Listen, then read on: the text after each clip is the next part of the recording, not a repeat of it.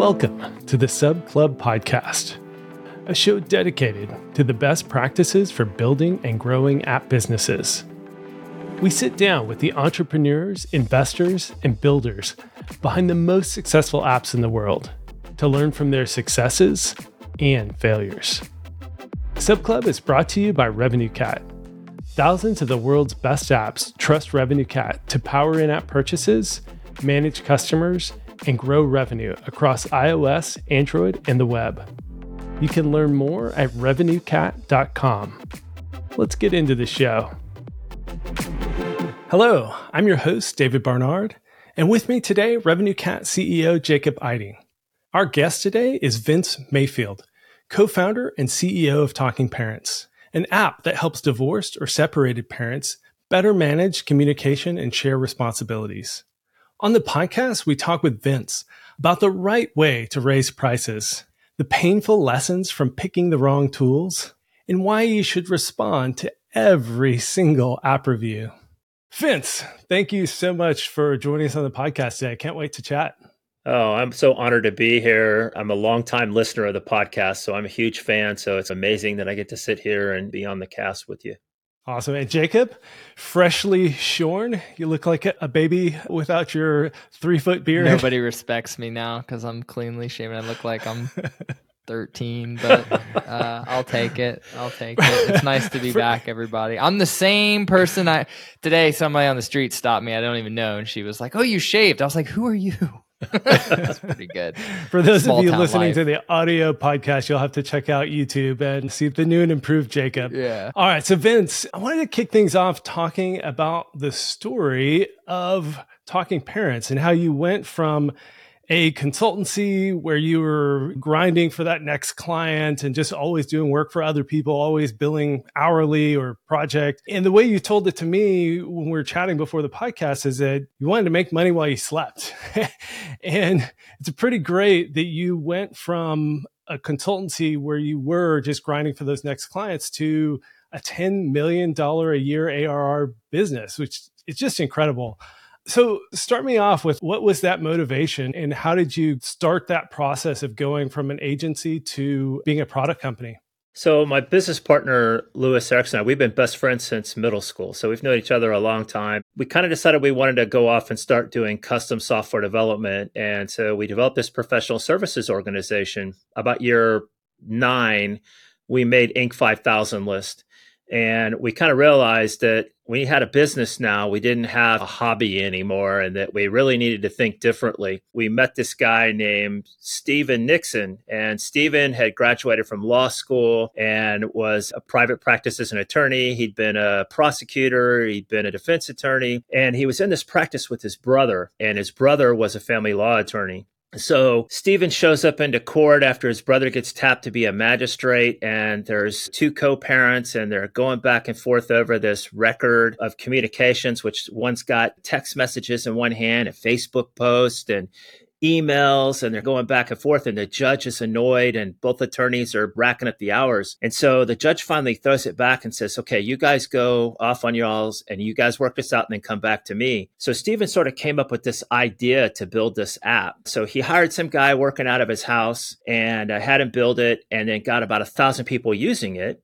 And so he realized, hey, this is on servers inside of this guy's house. And when I call him, he's not always responsive. So he starts to get worried because judges are ordering people onto this software, and he's afraid that it's going to come tumbling down or something. So he stops into the Bank of America building where we're at and says, "Hey, I want you to take a look at this app."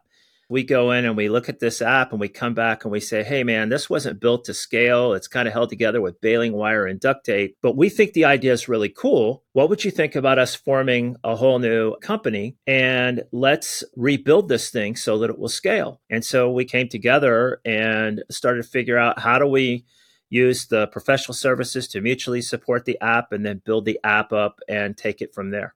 How did that go transitioning from thinking like a hired gun to now we've got this product? I think there's a lot of agencies out there who try and make the jump, but it really is a different skill set. How did that part of the transition go for the BitWizards, now TalkingParents crew? It's a difficult transition. And I will tell you, for the first couple of years, we didn't have the app monetized. As far as a product, we were thinking about, when you build custom software, you're just building things and getting them done, and you're pulling in pieces and putting it together. It may or may not need to scale to the level that this app did. And so when we started bringing in third-party components and stuff like that, we really hadn't thought through all the things in the very beginning. And that created some technical debt and really got us to start reworking things that we had already done before as we were trying to get that right product market fit. And I think the other thing that was different for us was we didn't understand really who our customer was in the beginning. You're an agency. You're used to having a customer who tells you what to do. You're not as deep in the product. You're not having to think, who's our customer? It's like, well, I mean, who your customer is, the person who's short on software development, right? That's ultimately, your customer, right? Surely you need to align your goals with theirs. But even the best person who wants to do the best by everybody is going to follow their most direct incentive, which is very different. I was wondering, before you had this opportunity land in your lap, was this a goal for you to bring in to own your own product? And this was just an opportunity. It just was right time, right moment. Let's do this. Or had you tried to do this transition? Was this a strategic thing or just something opportunistic? When you're in a custom software business, everybody comes to you and say, hey, I got an idea and we want you to build it for us, but we don't have any money. So you build it and we'll give you a piece of it. And we quickly learned that our job was to be software engineers and not figure out somebody's business model or how they were going to work. But we did have a couple of things that we had attempted. One of them was a product where we became the sole reseller of it online. We built the website, did the stuff, but it was actual physical product that had to be shipped. It was called Tailgater Carrier. And so we did that for a couple of years. We invested and it didn't work out. We had to basically shut it down, working with another group of guys. And we knew we were just looking for that right thing that seemed like it made the right fit and that we could take and make money while we were sleeping. Yeah, I mean, I don't know all the details, but when it came to you and it says this thing's getting out of control, I can't handle the demand, that's probably already product market fit, right? At that point, right? People always ask, how do I know I have product market fit? And there's varying levels. There's different definitions of market, right? And how well the fit is in there. But that moment when the product is growing despite all of the problems, right? That's usually the definition that there's something there. So whether you consciously knew it or not, that was the right moment. And it sounds like there was probably a natural limit to where this would go without your expertise, right? Without some real engineering. I mean, I think it's really hard. This echoes against advice I've gotten and heard from, investors in my world and stuff about it's just really hard to own a product and build a product without in-house engineering, without being somebody in the driver's seat who's technical enough to drive the product forward. And this is a good example of where somebody was short on that expertise and probably would have been limited in how far they could take it. Yeah, and I think besides just the product market fit and understanding and having somebody that could do the software engineering and work right there with you, I think another side of it is that Lewis and I had already taken a lot of risk. Our business had been in business for 10 years at that point. Now we're at 25 years for BitWizards. And Stephen came from the law arena where they're all in the risk mitigation business, right? And so you had a couple of entrepreneurs and people that understood that aspect of it and what it meant to take risks. And we were able to work with Stephen and sort of get him outside his comfort zone so that we could scale this and make it go well. So it was really mutually beneficial. We really all fit together well. But I will tell you, we thought we understood who our customer was in the beginning, but we really didn't. And so that's kind of a good segue because we thought our customer was the court system. Yeah, good luck selling SaaS to the court system. Yeah. I mean, well, at least you know where they are.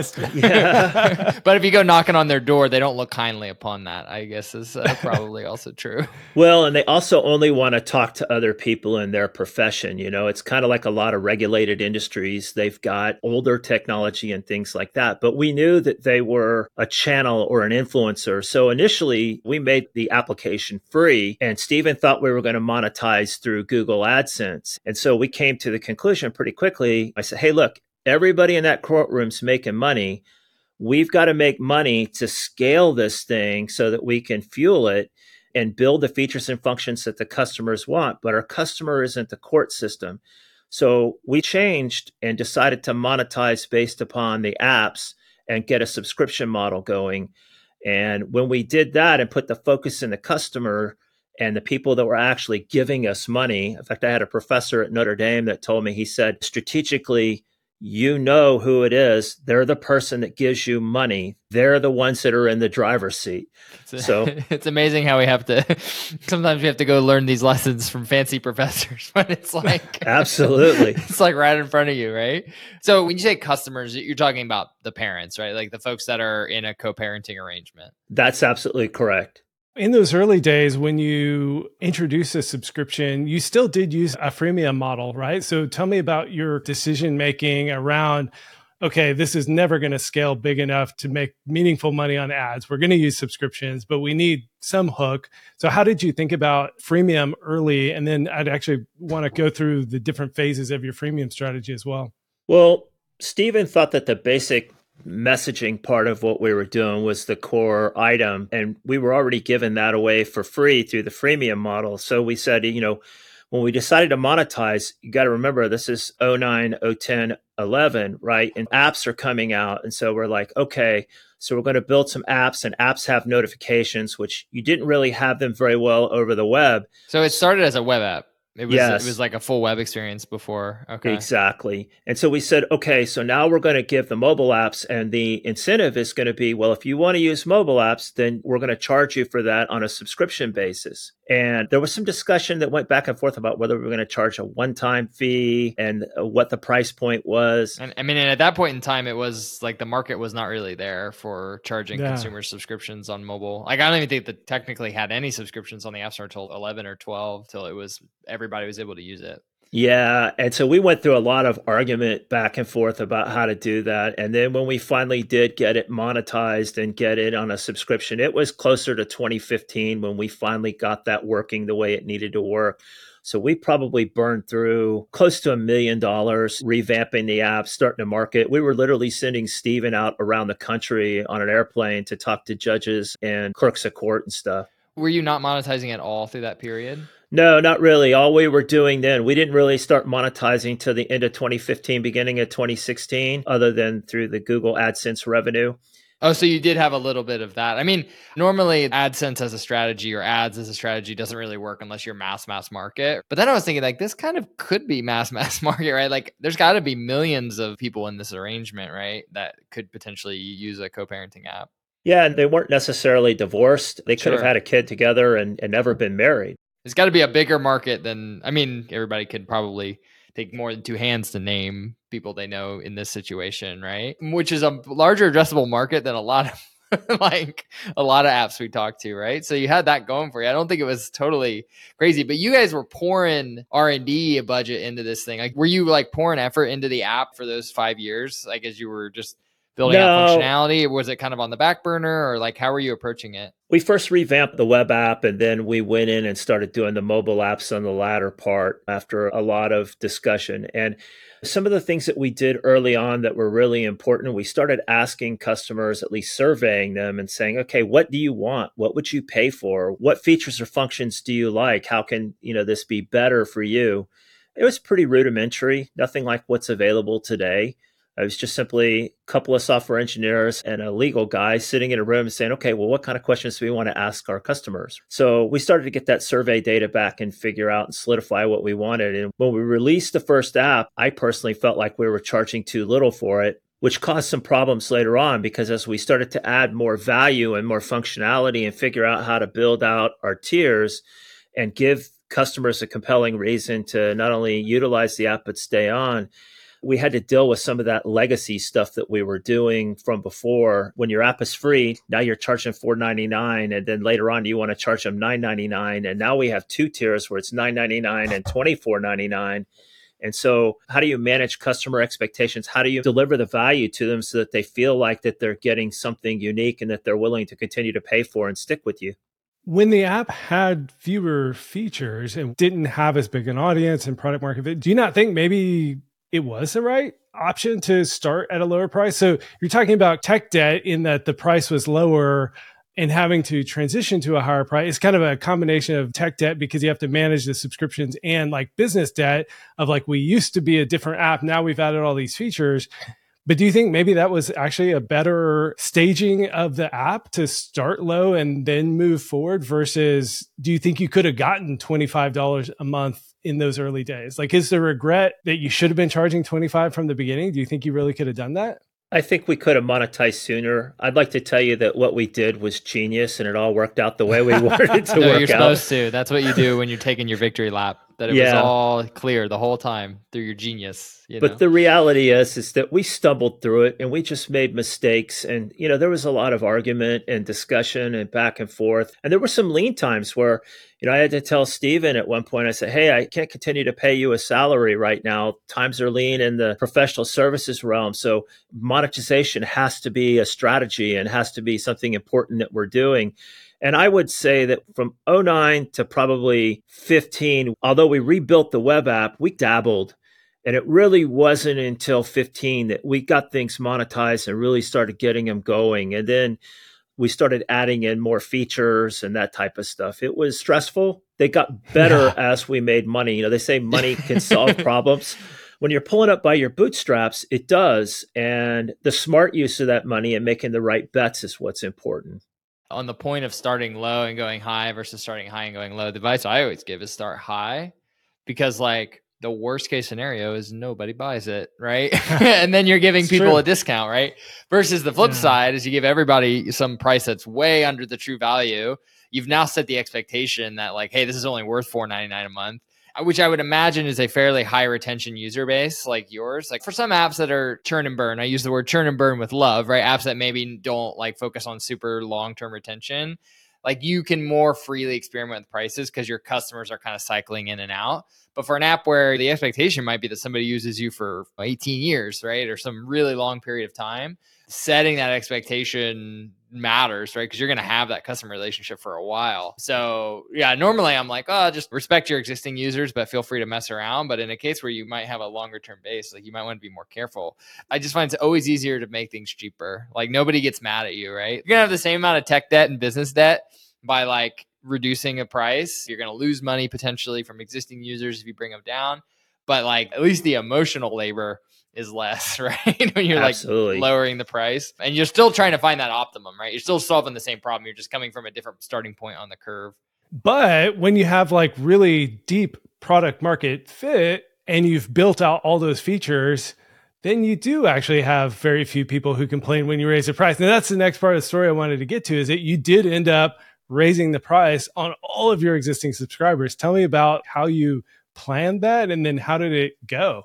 Again, at the beginning, we didn't have a lot of instrumentation and we weren't really sure. To Jacob's point, the people that are with us are predominantly court ordered. So raising prices when it's already low is tricky because they're already mad because they're typically in a co-parenting relationship. Not all, but some of them are. So it's a very delicate matter to raise prices and go forward. We were actually surprised. We said, okay, well, if we lose half of our customers as we raise the price from $4.99 to $9.99, what is that going to do to our revenue? What's going to happen? And I'd been to some pricing seminars and stuff like that and talked to some different people. And I said, there's no way that's going to happen, right? So we just sort of planned that we would lose at least half. And what we were pleasantly surprised is that we got a few complaints, but actually people understood that when we rolled it out, we added additional value. So when we first rolled it out, our $9.99 plan, we added in what we call accountable calling, which allowed people to be able to make phone calls and have it be transcribed and made a part of the record.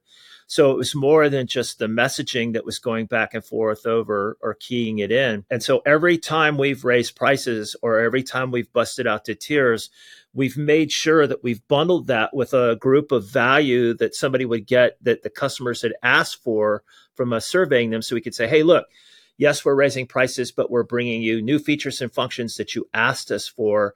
And we're listening to what you're having to say, and we're making sure that it's of value to you. So turns out we maybe lost a quarter or so, and maybe some of that was transitional while they were mad and then they came back. Because some of them, and I would probably venture to say it's probably about a 60-40 split, about 60% are court ordered, about 40% are not.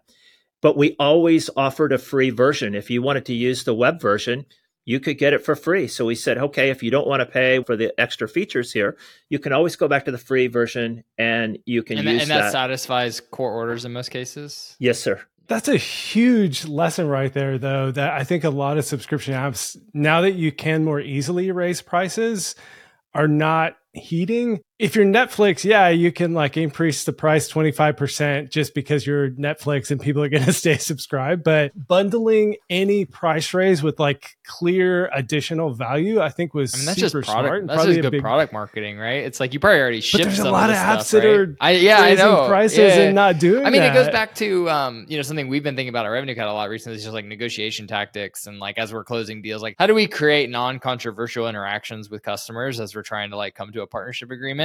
And there's certain ways you can present, it's pricing. It's all pricing, right? It's like presentation of pricing. It's so psychological already. You have, as an app developer, a lot of surface area to influence that psychological experience. If you say like increased price, an increased price with an increase in delivered value is not actually a net loss for people, right? They can opt out on a liquidity basis, like that's surplus value for me. I do not need, right? And they can choose to opt out.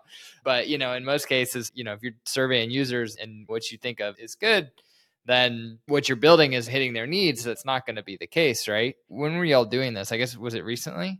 So we've made some additional changes when we went to the $24.99 tier. That happened at the end of 2022. Okay. So we've now been doing it right about a year and about 6 months or so. But that's a second tier, right? So you have the $9.99 tier. So you doubled the price from $4.99 to $9.99. But now you have the option in the app to get the $9.99 tier or the $24.99 tier, correct? That's correct. Can you talk a little bit about like what did you bundle into that? Like what are you targeting with that tier? So the way the free tier worked is that we have the record. And so when you want to go to court, then you buy a copy of the record from us. We will either give you a digital copy or you can download it as a PDF, which a lot of courts won't take. And then the other option is to do a printed copy. So we would actually print them out, bind them, do an affidavit, and then ship them to them. When we went to the $9.99 tier from the $4.99 tier, we basically structured it so that you got a deeper discount on printed records because printed records cost us a significant amount of labor and effort to go and do it. But then we also added in calling. And then when we went to our $24.99 tier, we added in video calling. And it's not just calling there. You got to keep in mind that what we're doing is we're recording the call. We're transcribing it. We're making it a part of the record. We're breaking apart the channels so that you can see all of them. And then it's put in a format that if you do go to court, the court can actually see how it's all broken down by dates and conversations.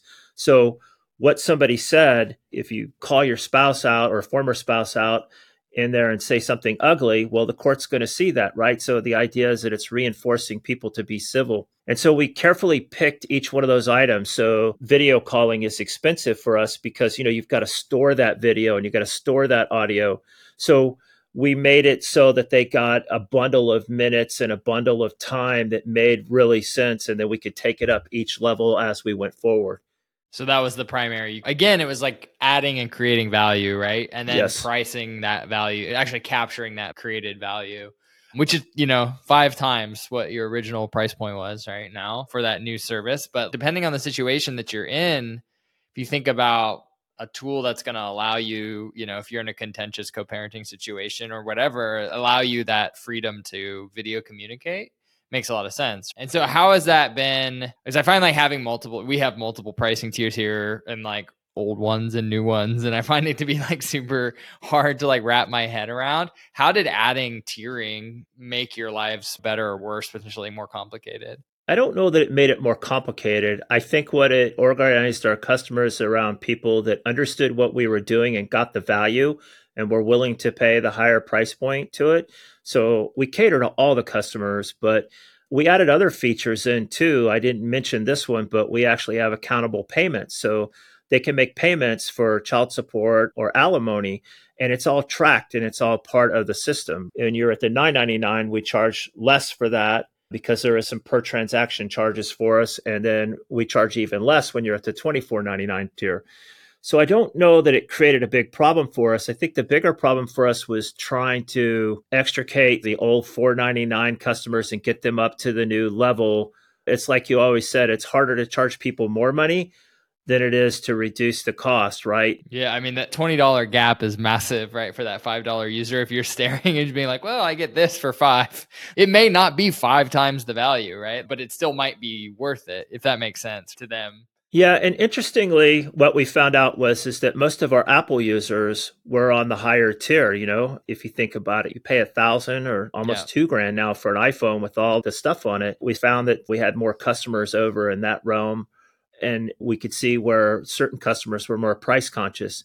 Vince, when you're talking about the pricing and $25 a month on the premium tier and like how much value you're having to deliver, it's just reminding me how much opportunity there still is for subscription apps to deliver a ton of value and charge for that value. I think of Speechify, the text-to-speech app. They charge $120 a year. And I mean, a couple of years back, I was like, holy crap, that's really expensive, but it delivers a ton of value.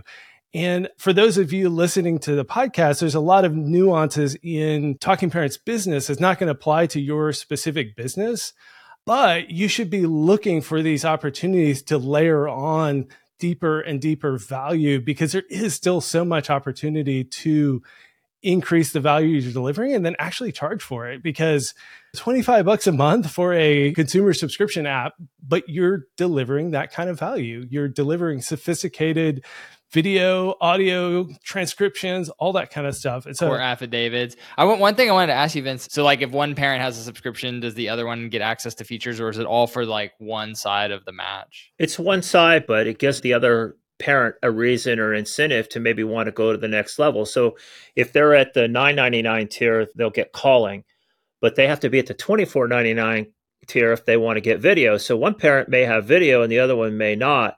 Or maybe they want to have a video chat with their kid where the other parent doesn't necessarily have that capability. We're trying to reinforce where that value is and get them to move up the chain there and subscribe at that particular level. But if they can't afford it and it's not at their level, they can get the features at the level there. So even at the free level, there's ways for a premium person to talk to somebody at the free level. And some of the things that we're talking about doing is figuring out a way to let one co-parent pay for the other co-parent. Which is complicated. It is. Because Shoreland, yeah. Yeah.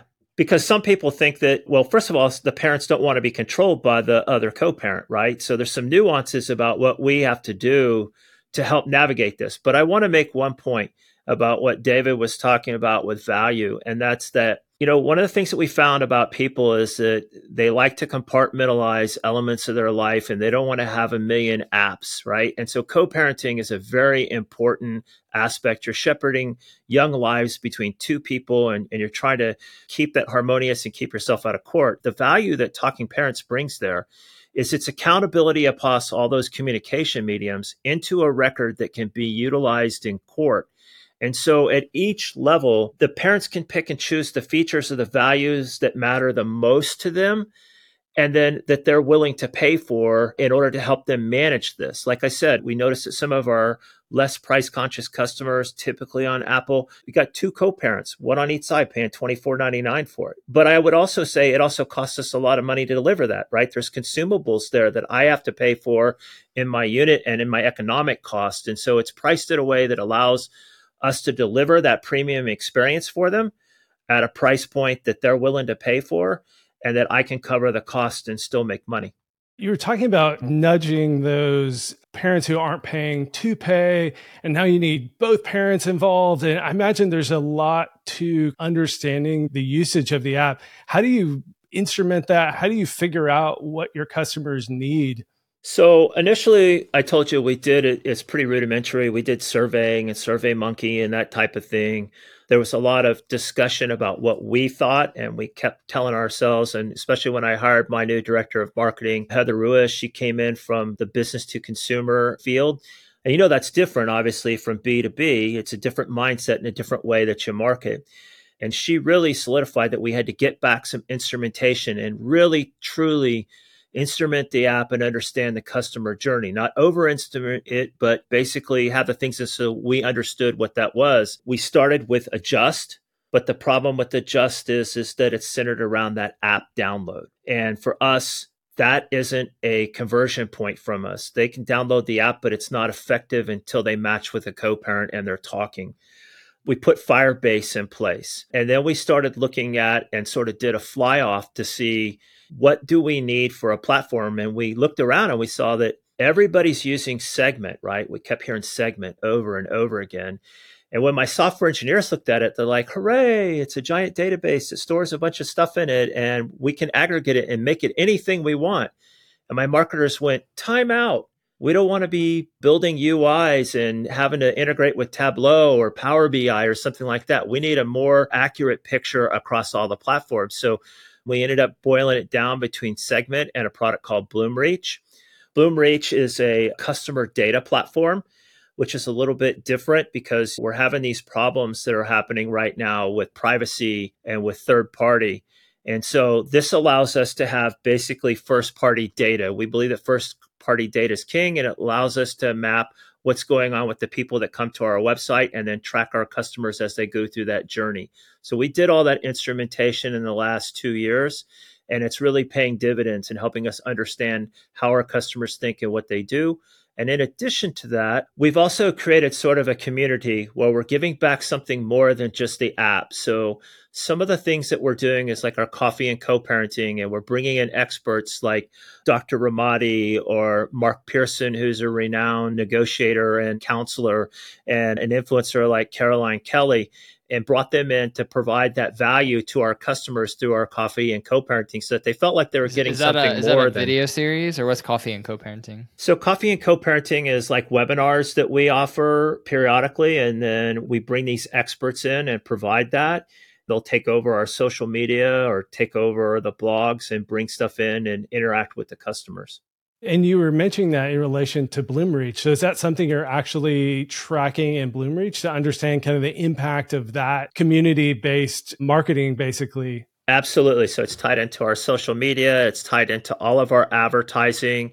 So all somebody has to do is come to our site once or one of our landing pages, and then we can track their history and what they're doing over time. And then we know when they convert and what that journey looks like for them.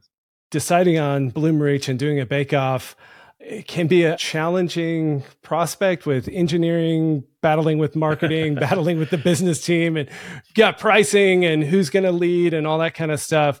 How has that gone as you've evolved the tooling, like going from one tool to another and figuring out like what's actually going to work best for your business? We've made some mistakes as we've gone through this. Being software engineers and, having an attorney as part of the company, being a little more risk averse on things, we always looked at what was the cheapest and what was the easiest to integrate, right? From a software engineering perspective and cost. There's a couple instances where that kind of burned us. And so one of is that we have an audio translation service, and the company that we use now is called Assembly AI, but we had a previous one that was a startup company. And we didn't pay particular attention to the unit economics there, and we didn't pay particular attention to how it might scale. And so what ended up happening is that we started having problems with transcription, and we started having disconnections from their service. And we had to go back, and we found that cheaper isn't always better, right? So we actually made this transition to Assembly. We cut our cost in half, and we got more features and functionality out of it, because instead of, they would charge us for each channel that we were transcribing, whereas under the new system, it charged us under dual channel and allowed us to go through. So the learning from that is to make sure that you understand clearly what the unit economics are, what it's going to do to your cost of goods sold, and to make sure that you're not, from a software engineering point, it sounds cool that we're going to hook up with another startup company. But if they can't scale when you're scaling, you've just added a problem to your scaling. And we've had to go back and re-engineer as a result of that. And it's happened in more than one occasion. I have to imagine on all the this Assembly AI sounds like it's probably new. I'd imagine the costs are going to come down on transcription and stuff right now, because there's just so much innovation in AI, audio, video stuff right now. There is, plus it handles multi-language, which is another feature and function that we want to put in. But I have to put some props in there. Revenue Cat was the first tooling that we integrated to basically help us manage our subscriptions. We tried to build that ourselves, and it was a huge mistake, and it was a debacle. We were running around chasing our tail.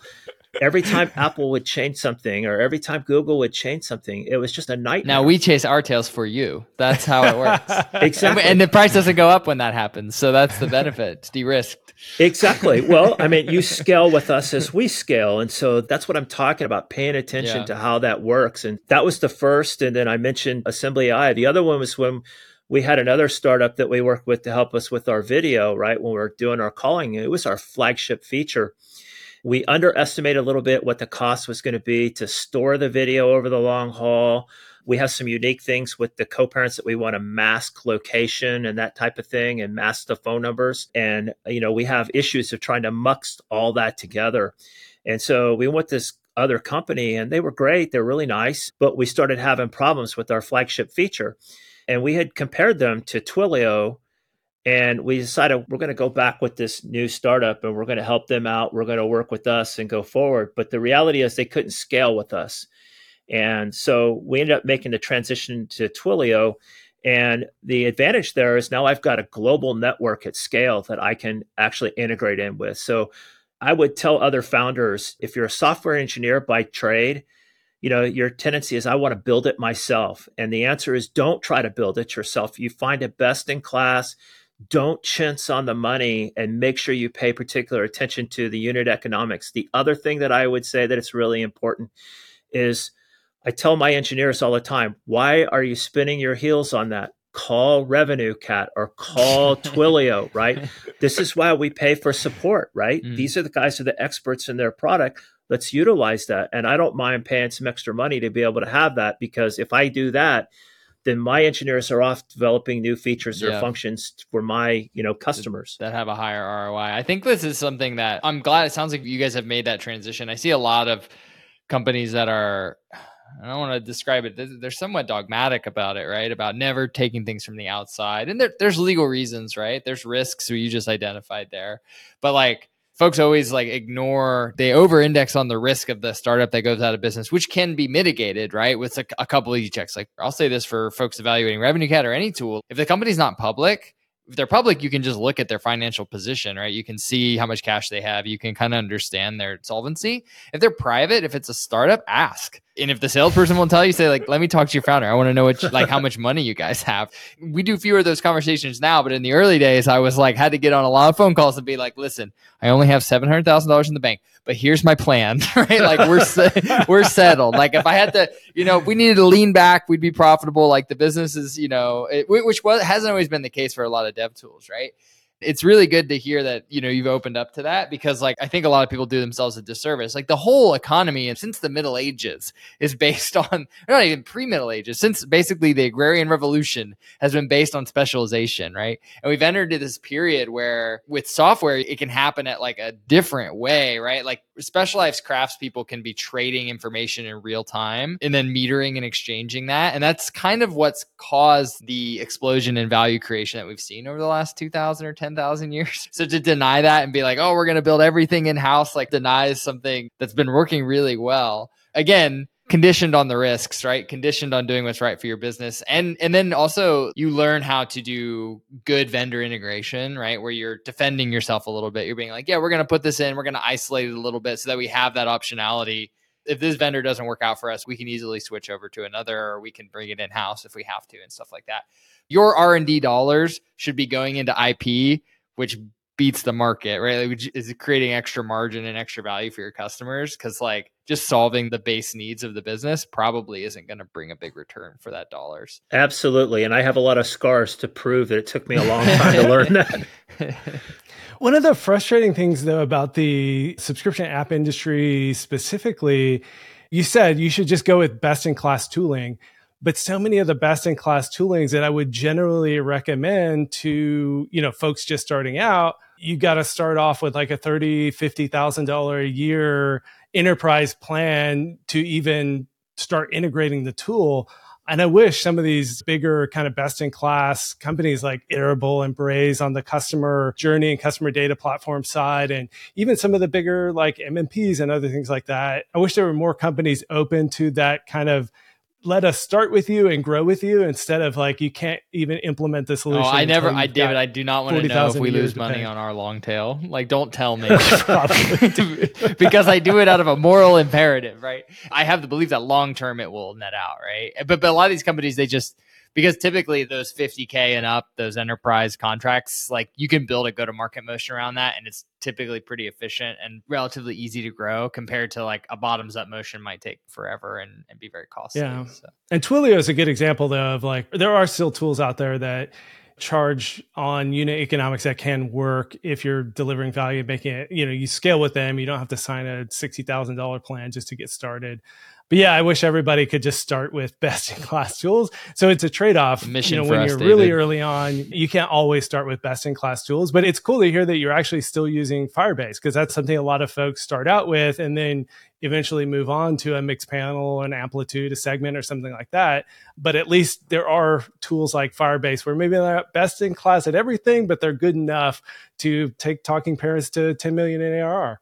Absolutely. I think the key thing there for those that can't necessarily get the best in class in the beginning because you just can't afford to do it is just follow good software engineering techniques in the way that you can actually pull stuff out as you go. Because the app you are when you're in your first year versus your second or third year, you're going to iterate several times. If I had $1 for every time we changed around technology or kind of did something, and I think that was the benefit of us going back and re-engineering it in the first place, was it allowed us to do that quicker. I'm not saying it's not problematic. It is. There's certain paradigms that we haven't been able to pull out, but we were able to integrate certain things in and then switch them out because we designed them properly so that if we had to go from one transcription service to another, we could. If we went from one video provider to another, we could. And what some founders do is they get in a big hurry. It's hurry up and get it to market as quickly as I can, which I understand. But at our point, we kind of already knew that we had a market and a fit. And I think as we were going through, we were making sure that what we could do would scale and that we could change things out as we moved along. We do need to start wrapping up, but I wanted to do a quick lightning round because I think you have some really insightful points here. With TalkingParents, I know customer service is super important, and I don't think enough apps take that super seriously. So give us the 90-second, why do you care about support? And then how does that actually translate into how you run your business and how your customers respond? Well, I'll say first and foremost that I think that every experience that somebody has with your brand sets a mental image of who you are in it. And so, if I'm going to charge a premium price, then they need to have premium support, right?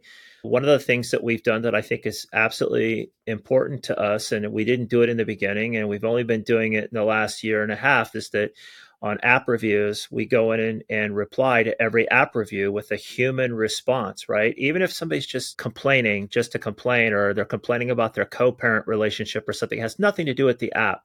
But I want my people, I have my marketing team meets once a week with my customer experience team, and they respond to all of those. And, obviously Google gives us less characters than say Apple does, but people then feel like they're heard, and you're not writing it to answer just that person. You're writing it for everybody that comes behind it. And if you've got a thoughtful, reasonable answer that empathizes with that particular person, then there's more of a chance that they're going to come back and they're going to think highly of your app. And I would say we do the same thing with our app. It's email support only right now. But one of the things that we're thinking about doing for our higher tiers is giving a phone support. And if we do that, we'll add that in and treat it with the same care. So our thing is about radical focus on the customer, because again, as I said before, they're the ones that are paying us for the service. And so if they feel like they're heard and that we're listening to them, they're going to continue to stay on subscription with us, and we're going to have great retention rates. It's amazing. David, this is the whole point of this whole project. People making software that helps people and then paying for it. It's the dream. That's all we want, right? It goes back to your customers who pays you. It's true, right? And reflecting on what you just said, Vince, about our own support, we provide email support to anybody. You just signed up. You'll never make us $1 all the way up to our biggest customers. Obviously, there's some gradations there, and we kind of adjust resourcing depending, but we always want to get back to people within a few hours, no matter if they're just lost and trying to figure out how to do it. And the reason being is because it goes back to what you said. It builds that brand, right? It's like we're establishing a relationship with a community of users, and how you react to them and how you're able to treat them, whether it's visible or not or whatever, they'll tell their friends, really matters and really compounds, especially when you're serving like you guys, a somewhat niche community. You have to maintain that. Like people have to have a high NPS of Talking Parents if you want your business to take off in a community where people are probably exchanging information a lot. So it's why I don't look at the unit economics. I don't want to know, right? Like, yeah, you were talking earlier, Vince, about making sure on tooling, the unit economics. And again, I think too many apps sleep on how important customer success can be to building a great app business. And so I think it's really great. That's a huge focus for Talking Parents. And even if it is a quote unquote money loser in the hour by hour unit economics, it's not a money loser in the long run. So it's really cool that you're focused on that. Yeah, I consider it table stakes. If you're going to doing business, right? Yeah, it's a cost of doing business. And when we hire people, we try to look for people that have a lot of empathy, because it's a tough job, right? To answer things to the general public. We complain about, iOS developers sometimes being cantankerous and whatnot. I can't imagine like people already potentially where they're coming from, why they ended up in that app, and then they're having a frustrating moment. Like I've got to imagine your customer experience team has to be a very special kind of person. Yeah, and I think there's an altruistic nature to all of us here, because a lot of the people in the company are co-parents. And so they understand what it's like to be in that environment. We want to make co-parenting better. We want to make people's lives better. There's an altruistic notion to this. I mean, obviously, we want to make money. We got to do that to stay in business. But we also believe that our app is delivering value that makes people's lives better. Yeah, and ultimately, helping kids, right, in a potentially tough situation. You make me want to. Are you guys any jobs open? Like, I'm just kind of excited. It's a good mission. Yeah. Speaking of that, actually, do you have any jobs open? We need to wrap. And if there's anything else you wanted to share as we wrap up. Well, we're always hiring. I have a thing that I'm always be hiring, looking for good talent, good people. So I would love for people to come check us out at TalkingParents.com. And we try to find a spot for good folks if we can make it work from the economic standpoint. Awesome. Well, Vince, thanks so much for joining us. It was a fascinating conversation, fascinating business. I got to talk to you for like an hour and a half before the podcast, and just such a fascinating business and really great, all the insights that you shared today. So thank you. Thank you. And I appreciate both of you having me on today. I'm honored. Thank you, Jacob. Right. Thank you, David. Thanks so much for listening. If you have a minute, please leave a review in your favorite podcast player. You can also stop by chat.subclub.com to join our private community.